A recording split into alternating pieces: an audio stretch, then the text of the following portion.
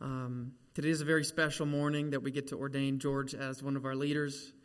And I'd like to read a passage from 1 Timothy that expresses how special of a privilege it really is. Not only for George, but for us to have leaders, people who are devoted to supporting and encouraging and being there for us, no matter the cost. So this comes from 1 Timothy 2, 1-7. 3, 1-7.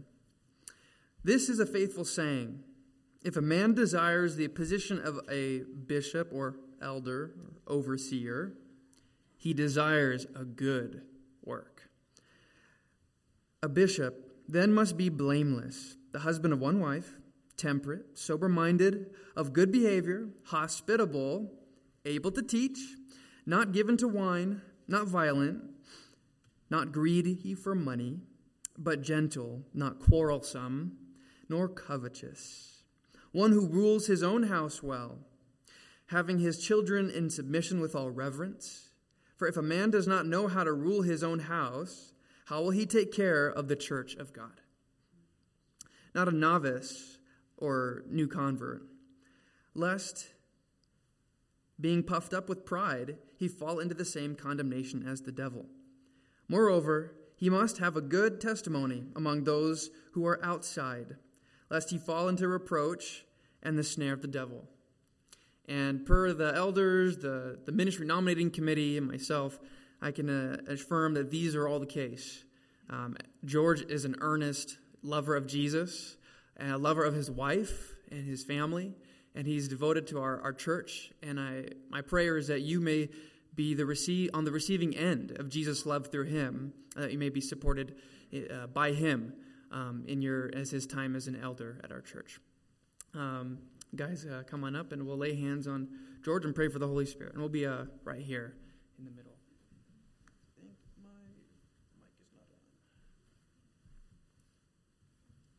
It's never turned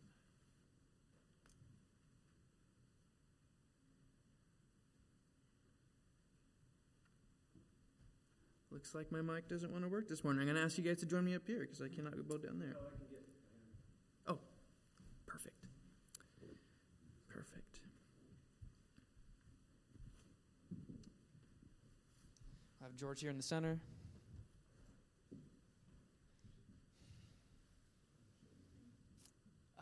Yeah, let's kneel. Oh, that's right. I'll make this a short and sweet one, George. Father in heaven, I want to praise you as the King and Father of our brother here, George. Thank you for calling him to be an elder and a leader here. Thank you for then providing him the power that will infuse into his heart and his mind to provide a spiritual nurturing and a brotherly love into this church congregation. We pray, God, that you prepare him for the calling you have this year, the duties you would have him fulfill, the people you would have him serve, the ways you want to stretch him. And though it will be uncomfortable, I pray, God, that you would give him a peace when he's outside of his comfort zone, searching and seeking after your will. I pray, God, that as a congregation, we may love him. We may give him the same grace that you have given us, patient with his weaknesses and his shortcomings that are common to all people. We pray, Lord, that this congregation would lift him up in prayer, as with all our leaders in all our church ministries, that our prayers would provide a power and the fruit of the Spirit in their lives, that they may provide and live up to the calling that you've given them over this congregation. May he have a deepening love and relationship with Ruth, Lord, that may shine to the world around them of the love of Jesus in heaven and the sacrifice he made for us. And pray, God, that in our elders team, we may continue to grow in our brotherly bond with him, and that he with us. That we'd be a close-knit family of brothers serving you ultimately and loving your people well. We ask for your mercy over us, God, in our weaknesses. You know we are prone to wander, and so we thank you that your mercy is always available to draw us back to you. So in the times where George does fail, I pray, Lord, that the light of heaven may shine in his mind and illuminate those moments of darkness, that your hope and the truth that you have adopted him into your family, that your blood has ransomed him from the condemnation of sin, from the grip of the devil, Lord, that he is always yours, that may shine in his mind and firm him in you. We thank you, God, that we get to have him here in this church. Lord, we love him. Thank you for loving him. Thank you that we get to receive his love as a brother. In Jesus' name we pray. Amen.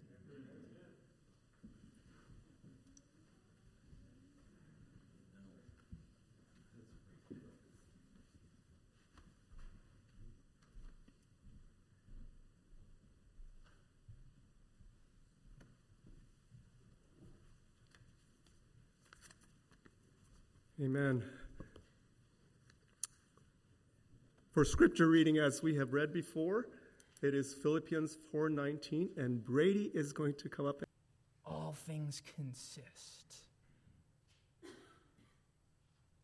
That means the breath we take, the rods and cones in our eyes, the neurons, our sinews, the birds, everything is active and alive in a 24/7 live stream of power and life from God's hand.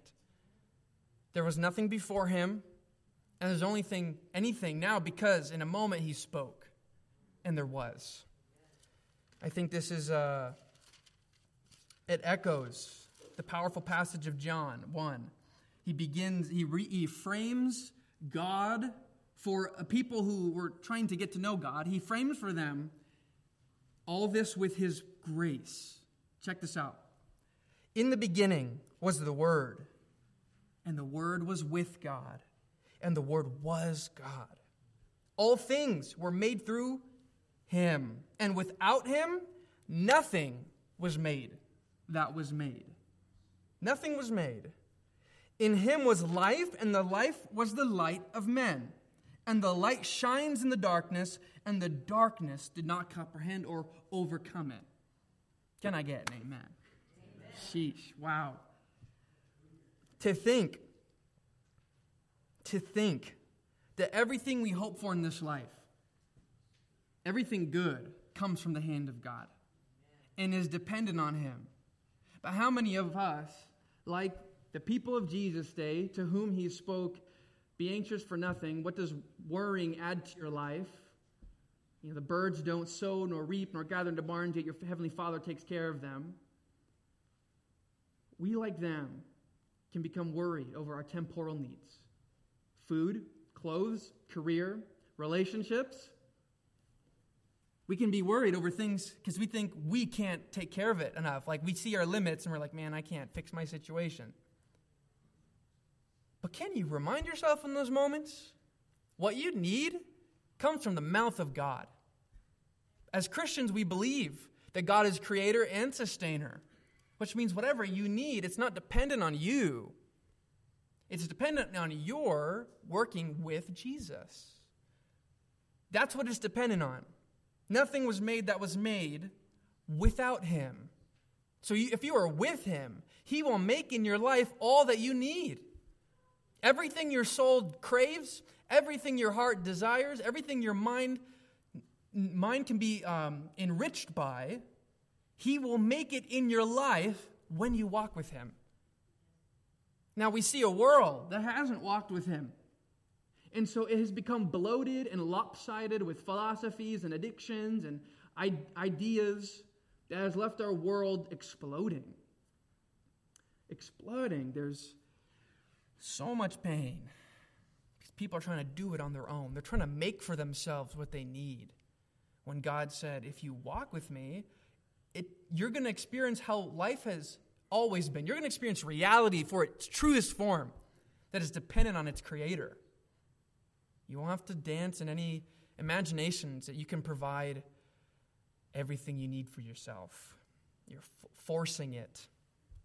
Don't force it. Let the Lord bring it himself. And it's in Philippians that our scripture reading was focused on, that the promise is that God will supply all our needs. 4:19 in Philippians says, and my God shall supply all your need according to his riches in glory by Christ Jesus. By Christ Jesus. Now, I This text makes me wonder, what does that mean in a world where there's famine, where innocents die by famine, violence, illness? What does this verse mean that God will supply all our needs? The best I can understand, it needs to be understood through Paul's experience and the church of Philippi's experience. This church was birthed out of suffering. It's very interesting. Philippi is the place, and many of you know the story of Paul and Silas. Paul and Silas, they received a vision that God wanted them to go to Philippi, which was a cultural center of Macedonia, a colony, and God wanted them to preach. Wanted them to teach about God. And so they urgently went. And they meet this young girl who's possessed by a demon and who had been making so much money, basically as a soothsayer, someone who connects with the spirits, so much money for her bosses, that she was a primary force in cultivating a trust in idols. Like the whole culture, the whole society, the colony was more anchored in idolatry because of these demonic visions and speakings that she had. But one day Paul and Silas come by, and she starts following them, saying, "These are the servants of the Most High God. Listen to them." But they wouldn't have it because they did not follow Satan. And if she was going to be encouraging people to listen to them, essentially she's saying, "Hey, I'm with them, they're with me, and listen to them, listen to me, it's the same."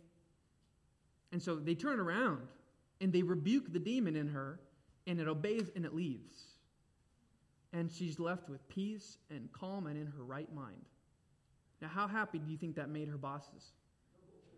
Oh, no. They grumbled. They stamped their feet. They had an adult tantrum. And they go to the city leaders and said, "Hey, these guys are disrupting the economy of our entire society. We need to do something about it." So the entire town gets involved and crowds around them, and they get taken off to jail. They get tortured severely, put in chains, and thrown in prison.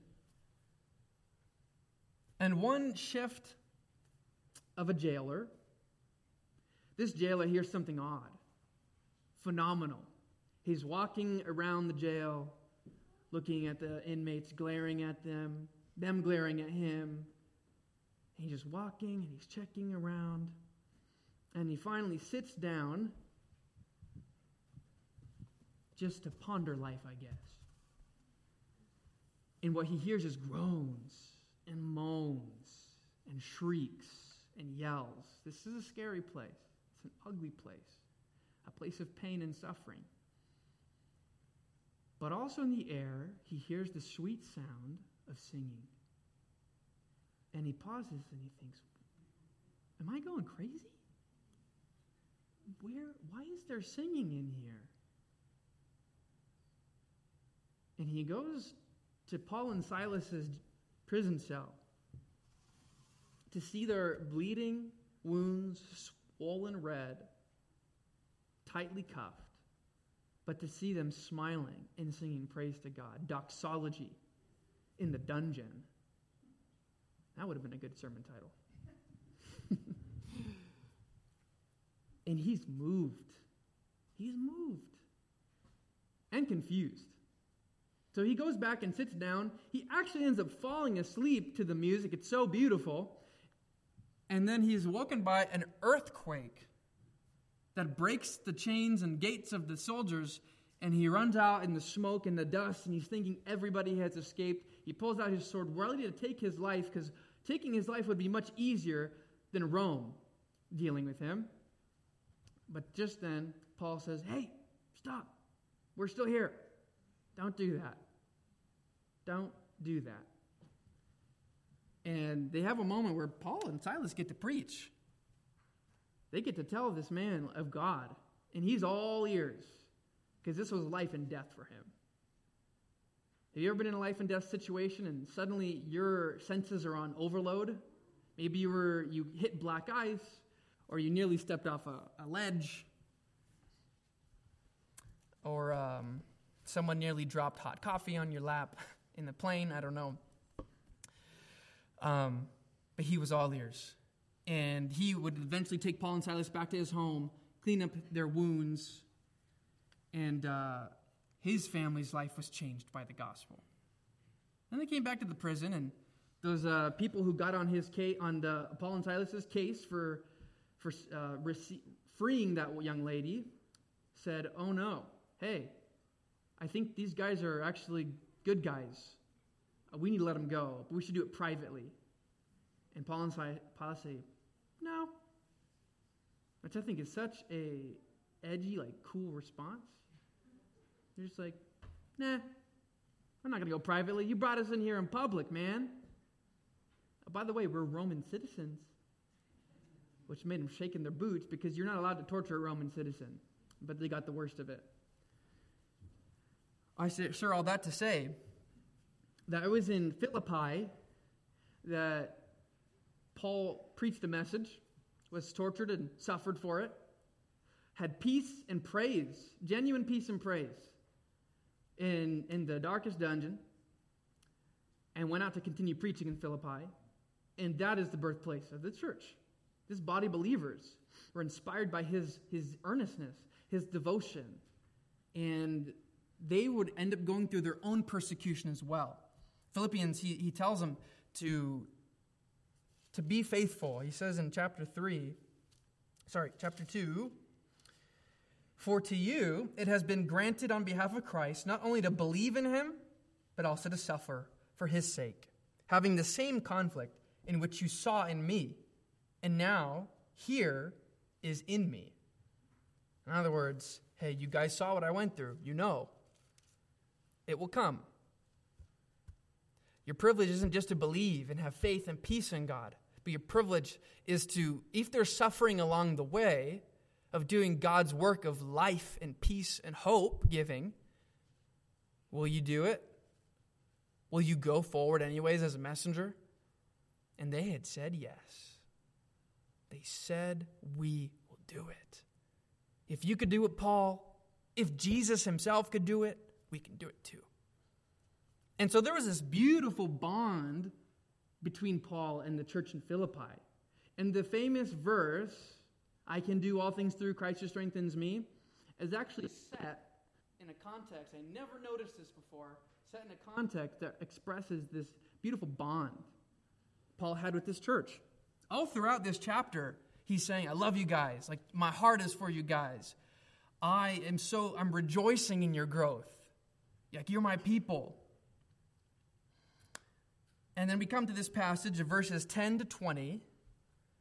And Paul just takes a moment to rejoice in the church's support of him. Because no one had supported him for a time, and Philippi was the only church. It's not because other churches were selfish or whatever. We don't know. But Philippi opened an account, a credit and a debit for him. And so verse 10 reads, "But I rejoice in the Lord greatly." The Greek word is megalos,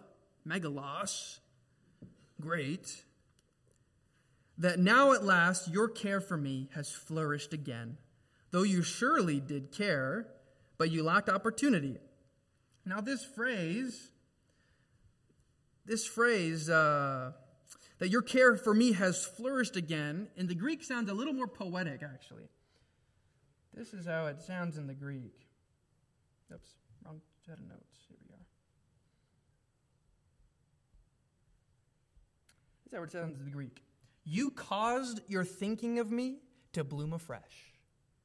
You caused your thinking of me to bloom afresh. It had been a long time since they saw him.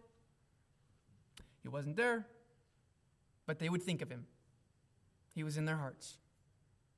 This great fatherly, brotherly man who suffered for Jesus with a smile on his face and a smile on his heart. And so they caused their thinking of him to now bloom afresh by sending him support. Let's keep reading. What kind of support is this talking about? We're going to kind of jump around a little bit in this 10 verses because Paul, as one commentator says, tries to clear his name with anxiety and nervousness. I think I messed up that quote. But he'll say, "Thank you for helping me, but it's not because I needed so much. It's because of what you did for God. It's because God was pleased. And so I'm just going to read the verses that relate to what the Philippians did. So we have verse 10, then we come to verse 14 to 16. Nevertheless, you have done well that you shared in my distress. I'll pause there. Verse 14, that you shared in my distress. That's called empathy. Sympathy is just feeling bad for someone, but empathy is feeling what they feel. In other words, they were bound so much with him, like for him to be hurt is like them being hurt. For him to be hurt, it's like them being hurt. So he commends their empathy for him. Verse 15.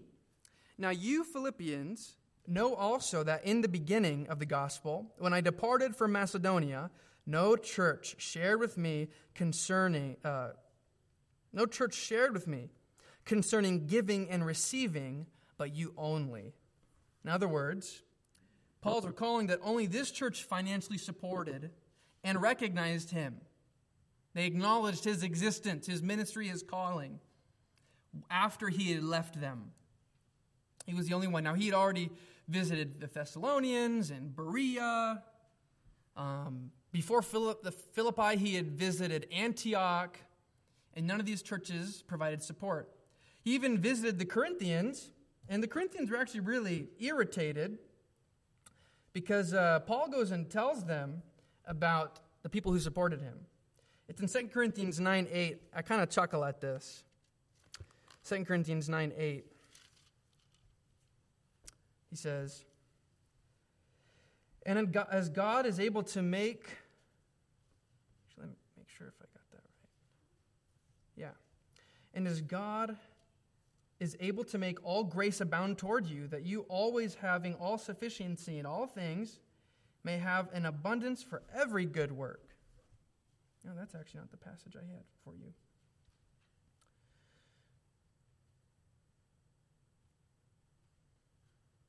Let's see. That one will have to be for another time. Needless to say, he's saying, hey, guys, don't be upset that I'm telling you other people supported me so I could freely work for you. I didn't want to burden you. But I'm not saying this to because I don't love you. I do love you guys. But he says, I'm not going to stop boasting about the faithfulness of these other believers. And that's a very interesting kind of background to me, at least. So we come to verse 16, where in 16, they even sent support when he was abroad with another church. Verse 16. For even in Thessalonica, you sent aid once and again, or that's in Greek, once and twice, for my necessities. Pause. Now, why didn't Thessalonica support him? Well, I think they were in a really tough spot themselves. Because in Thessalonians, he says, I worked night and day so that I wouldn't be a burden to you guys and I could just bring Christ to you. In other words, although in Greece, manual labor was looked down upon, he worked in manual labor night and day to support his own needs so they wouldn't have to support them. What a man. What an amazing person. And from Acts, I believe it is, we know that he was a tent maker. He just took whatever he could, wherever he went, found a job, started working. He's a working man. Now we close with 19 here. Well, I guess actually a bit of 18. Indeed, I have all in abound. I'm full, having received from Epaphroditus the things sent from you, a sweet-smelling aroma, an acceptable sacrifice, well-pleasing to God. And then our scripture reading, and my God shall supply all your need according to his riches in glory by Christ Jesus. All your needs. All your needs will be met. So this famous passage of Philippians 4:13 is actually set. Paul's just trying to actually say thank you, guys. And he's trying to say thank you. It's not about that you made me more comfortable. It's that God is delighted and pleased with how much love you're giving and the love you're pouring out. Let's read what Paul said now as he tries to kind of clear things up and being polite. In verse 11, he clarifies that this joy is not that the church helped him not be in lack. But why? He says, I'm content either way. Verse 11. Not that I speak in regard to need, For I have learned in whatever state I am to be content.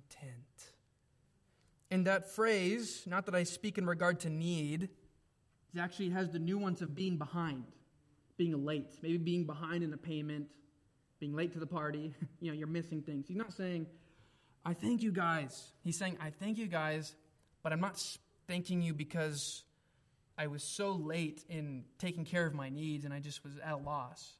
No, because I'm content regardless, guys. Which they would be like, well, yeah, you are, Paul. We know you were tortured and put in a dungeon and you still sang praises and you sang the loudest in our church services. Let me come to 12, where he gives some categories in which he learned to be content. The categories of maybe ego, hunger, comfort. It reads in verse 12, I know how to be abased, and I know how to abound. Everywhere and in all things I have learned both to be full and to be hungry, both to abound and to suffer need. Now, I think that's really interesting. Because some of the words here, to be humbled, gives the idea in the Greek of to overflow. So there's been times where he was just overflowing with everything he needed. But he also learned to be humble, to have just enough. To be filled comes from the Greek word comes from hay or grass. And so it gives this picture of an animal becoming fattened. So he says, I know how to be like an animal, not like an animal, but be filled and have all that I need, like the farmer who just keeps bringing out the hay, there were times where it just kept coming and life was easy and simple. And then there were times where we didn't have what we needed. We didn't have, we were lacking. And to suffer need, which is kind of interesting that that's the phrase he would use. I learned to both abound and suffer need, when in verse 19 he says, my God will supply all your needs. But sorry, you're going to suffer need at times. So what does that verse mean then? What could it possibly mean? Well, verse 13 gives some idea. Here Paul is basically saying, I have such great strength so long as Jesus keeps on putting power in me. That's where we get the verse, I can do all things through Christ who strengthens me. And there's a phrase where he's basically saying, he said I learned, right? He's essentially taking all of his life experience as a single unit and thinking, what did I learn? As a young man, as an older man, middle-aged man, I learned to be content. So interesting. He learned to be content. Out of all the things we want to learn in this world today that's full of knowledge, you can buy any kind of course. You can learn quantum physics for free from Harvard. Or maybe it was engineering. I don't know. You can learn about just about anything. He learned contentment. And I'm blanking on which passage it is, but actually I think it's 1 Timothy 6:6, where he says, contentment is godliness. Yeah, godliness with contentment is great gain. It's great gain. Now what's interesting here is what Paul uses is a very unchristian word. Very unchristian. He uses a word that is used by the pagans in their ethics. And the Greek word is autarkes.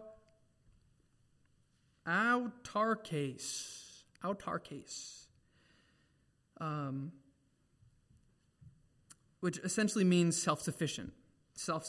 Now, this was used by specifically the Stoics. Has anyone heard of the Stoics? Anyone know some famous Stoics? Yeah. Actually, in college, I was kind of intrigued by their philosophy that was a means of dealing with adversity. So it was kind of inspiring when I do my workouts with my buddies, because they were pretty kind of wrecked me. But the Stoic philosophy was like, disassociate from your pain. It's just information. Just keep going.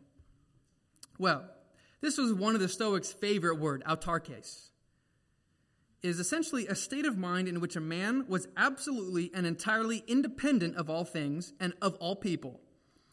A state in which a man had taught himself to need nothing and to need no one. And there were 3 steps to this, 3 means of accomplishing this state of mind. 1, to eliminate desire. 2, to eliminate emotion. And 3, to be deliberate. Now, number 1, eliminating desire actually is the same principle in Buddhism, interestingly enough. Their idea was, if you want to make a man happy, add not to his possessions, but take away from his desires. That is kind of a profound thing, isn't it? Socrates is known for saying, he that is content with least, for autarke is nature's wealth. This self-sufficiency, this lack of not needing anyone or anything, that is true wealth by nature's way, is what he's saying. They're saying. Now, the second way was to eliminate your emotions. Basically, till he did not care. You have to do this till a person does not care what happens either to himself or anyone else. They would teach basically, start with a jar or a cup. If it breaks, say to yourself, I don't care. And if maybe one of your animals or your pets goes ill and is injured, say, I don't care. And then eventually, maybe one of your loved ones is ill and maybe even dies. In that moment, you say, I don't care. If you suffer yourself, say, I don't care. And it's through eliminating that emotional reaction of sadness and pain and disappointment and frustration and shame that they say you're able to find true peace. You got to eliminate emotions. It's like, that's the solution? Oh, okay. The third thing was to be deliberate. It was to be done in deliberate active will, which saw in everything the will of God. They essentially were thinking, everything that happens, for good or bad or evil or good, came from him. So just accept it, roll with it. You can't fight it. It's going to happen no matter what. You have no power. You don't hold on to anything. You don't hold on to anyone. So just let it happen. And they say that way of taking life, which that is the way to have peace. But how different it is from Paul's religion. Didn't Paul go through deep suffering? We discussed it earlier. He was beaten nearly to death and cast outside a city. And so there's some clear differences. One commentator says, the Stoics made of the heart a desert and called it peace. That was their solution. But where Stoicism failed and died, essentially. Now, there are plenty of people who follow Stoicism today, but it doesn't have the same power it did then. Christianity succeeded because it was love rooted in life, in caring. Whereas Stoics, they rooted love out of life and forbid caring. Because if you cared, your heart's going to get torn up. You're always going to be stressed and sad. Don't let your heart feel a single thing. Don't let it feel a single thing. So where the Stoic would say, I will learn by deliberate act of my will to be this way, Paul said, I can do all things through Christ who strengthens me, who infuses me with his strength. I will be able to endure and cope with what I face. Where the Stoics said that contentment would come from human achievement through that deliberate, forcing, acting will, Paul says contentment's a divine gift. Godliness with contentment is great gain. It's a divine gift. Where the Stoics said, be self-sufficient, Paul says, be God-sufficient. Where Stoicism failed because it was inhumane, Christianity succeeded because it was rooted in the divine, which was full of compassion and love. So Paul learned in any situation that if he had Jesus, he had what he needed. Come what may. Come what may. The man who walks with Christ and lives in Christ can cope with anything. Anything. And so we see some of the most courageous acts in human history done by believers. Done against all odds. I think of William Wilberforce fighting against the slave trade. Fighting against all odds. Fighting with his reputation. And was victorious after years. I think of missionaries and Christian martyrs who went to distant lands and who stood to their faith when everyone said, "You're crazy, give it up. Just go have a peaceful life and leave it all behind because it's too much to bear." They saw beyond to things that were unseen. They looked beyond this world, and it gave them faith and hope. It gave them faith and hope.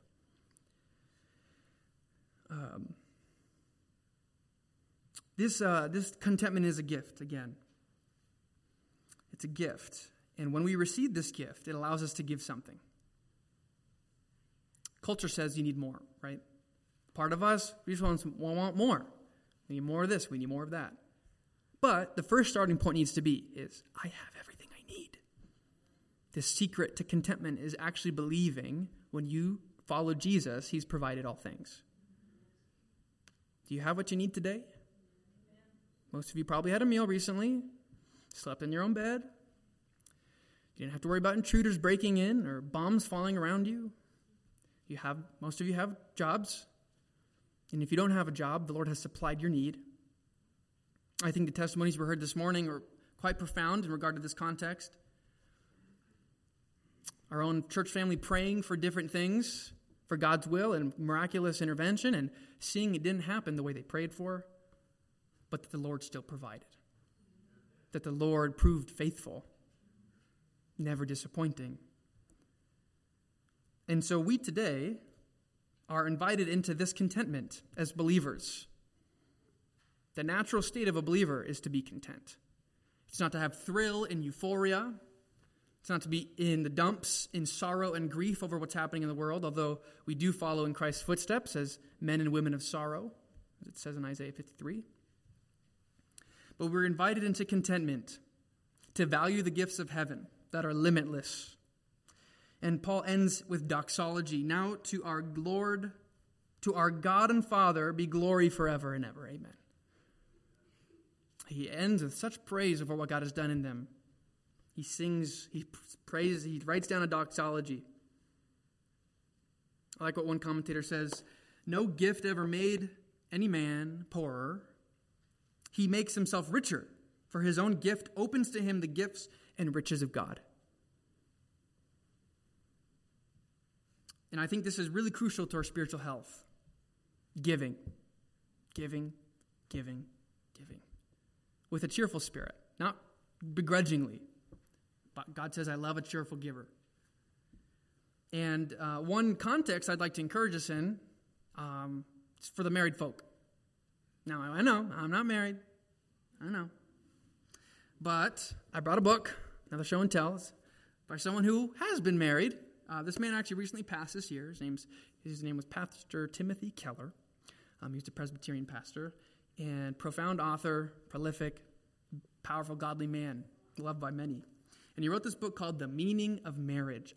If you're single, if you're not interested in married, if you're engaged, dating, married, check this book out. You will walk away with blessings. He points out that our spiritual health depends on selflessness. When we get full of self, things die. Because we are full of death. The Lord is full of life.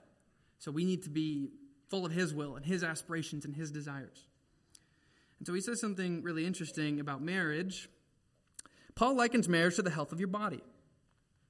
As we have said, it must be the most fundamental human relationship of your life. When you marry, you've gotten into something that was invented by God. And if you determine to run your marriage your way, you're in for a lot of trouble, because marriage is God's institution. He built it to be the primary relationship in your life. Marriage isn't... If you think that marriage is going to be a sidebar to your great career or ministry or hobby, that is going to come second or third in that marriage is going to come second or third in your life, that your spouse had better get used to it, watch out. Marriage isn't built that way. Once you're married, your marriage has to take priority. The reason it must have priority, this is the most profound part to me. Don't miss this. The reason it must have priority is because of the power of marriage. Now, I'll be bringing this around to Christ in a moment, back to our passage in Philippians. Just track with me. Because of the power of marriage. Marriage has the power to set the course of your life as a whole. If your marriage is strong, even if all the circumstances in your life around you are filled with trouble and weakness, it won't matter. You will be able to move out into the world in strength. However, if your marriage is weak, even if all the circumstances in your life around you are marked by success and strength, it won't matter. You will move out into the world in weakness. Marriage has that kind of power. The power to set the course of your whole life. It has that power because it was instituted by God. And because it has that unequaled power, it must have unequaled, supreme priority in your life. And so he goes on to also make some interesting statements, powerful statements. That as Jesus said, as a man will leave his father and mother and cling to his wife, Jesus is saying, in the same amount of respect and honor you desire to give your parents in Eastern society, that was huge. Kind of not like Western society nowadays. Everyone's expected to leave their family. It's kind of normal. And in no sanctimonious way. But he said, that's a big deal. And to then take that same honor and give all of it, all that grace, all that desire to respect your spouse, just give it freely. And so now that you become one unit, you make decisions differently. You make them as one. You choose where to put your money. You choose your careers. You choose where you're going to move. You do it as one. Because now you're this new thing. It's a new thing has been created. Without him, nothing was made that was made. Your marriage was made by God. And as Colossians says, everything was made through him, for him, and by him. Your marriage is for Jesus. And your marriage sustained through Jesus. To do it his way. So I just close. This includes boundaries, though. Because although love must be unconditional, access is conditional. Love is limitless, but access is not limitless. If there's abuse in a relationship, there must be separation. There are boundaries in a loving Christ-like relationship. And so I leave you with this. Be united with Christ, and your joy will be full. Depend on him. Let's pray. Father in heaven, you're so good. Give us contentment this Sabbath. In Jesus' name we pray. Amen.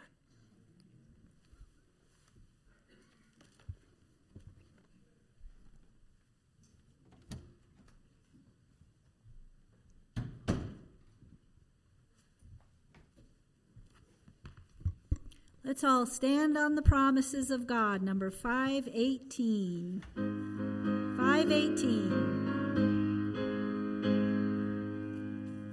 Standing on the promises of Christ my King, through eternal ages let his praises ring. Glory in the highest I will shout and sing, standing on the promises of God. I wasn't here. Standing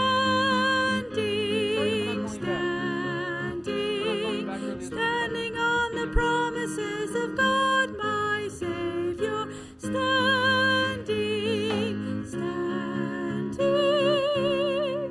I'm standing on the promises of God, standing on the promises of Christ my King. When the howling storms of doubt and fear assail, by the living word of God I shall prevail, standing on the promises of God.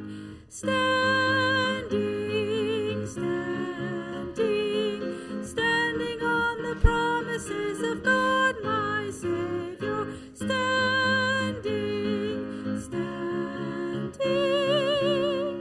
I'm standing on the promises of God. standing on the promises of Christ the Lord, bound to him eternally by love's strong cord, overcoming daily with the Spirit's sword, standing on the promises of God. Standing, standing, standing on the promises of God, my Savior. Standing, standing, I'm standing on the promises of God. You may be seated.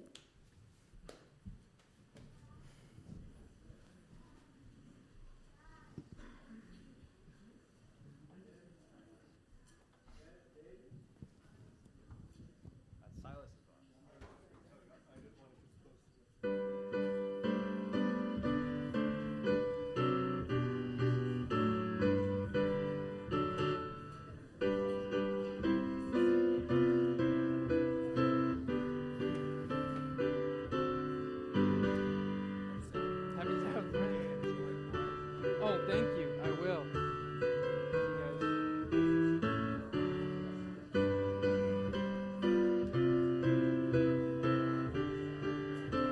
Happy Sabbath. What's up, Eric? Happy Sabbath, sir. Happy Sabbath. Hey, Beth.